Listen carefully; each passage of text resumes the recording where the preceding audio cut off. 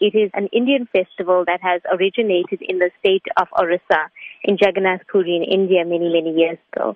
It's a pastime of Lord Krishna where his devotees pull him back on the chariot to Mathura, and also at that time bringing him back into their heart. All over the world, actually, the Satyatra festival or the Festival of Chariots takes place annually at so many ISKON centers around the world. And we just find that people are more receptive to joining in the celebration and the festivities. What can members of the public expect at the Festival of Chariots? We have a wealth of activities planned, and, the organizers, we've been at it for many, many months now. There's something for the children. We've got a Blue Mountain themed village for children, which will host spiritual activities.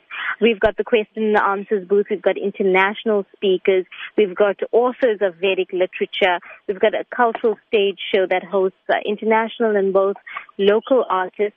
One of the highlights on the cultural program is 2 drama performances, and that's produced by Canadian-born Swami, Bhakti Marg Swami, who arrives in Durban just before the festival. And we've got one world premiere that's happening on our stages this year. We've got a lifestyle tent. We've got body art. We've got Vedic cuisine. There's so much happening at the festival. Is there an entry fee involved? No, there's no entry fee. It's a free festival, and to all the visitors of the festival, there will be free vegetarian meals provided on all 4 days of the festival. What is the duration of the festival? It is 4 days over the Easter weekend. It starts on Friday at 10:30 a.m. with the traditional chariot parade that kicks off outside the Tropicana Hotel on the Marine Parade.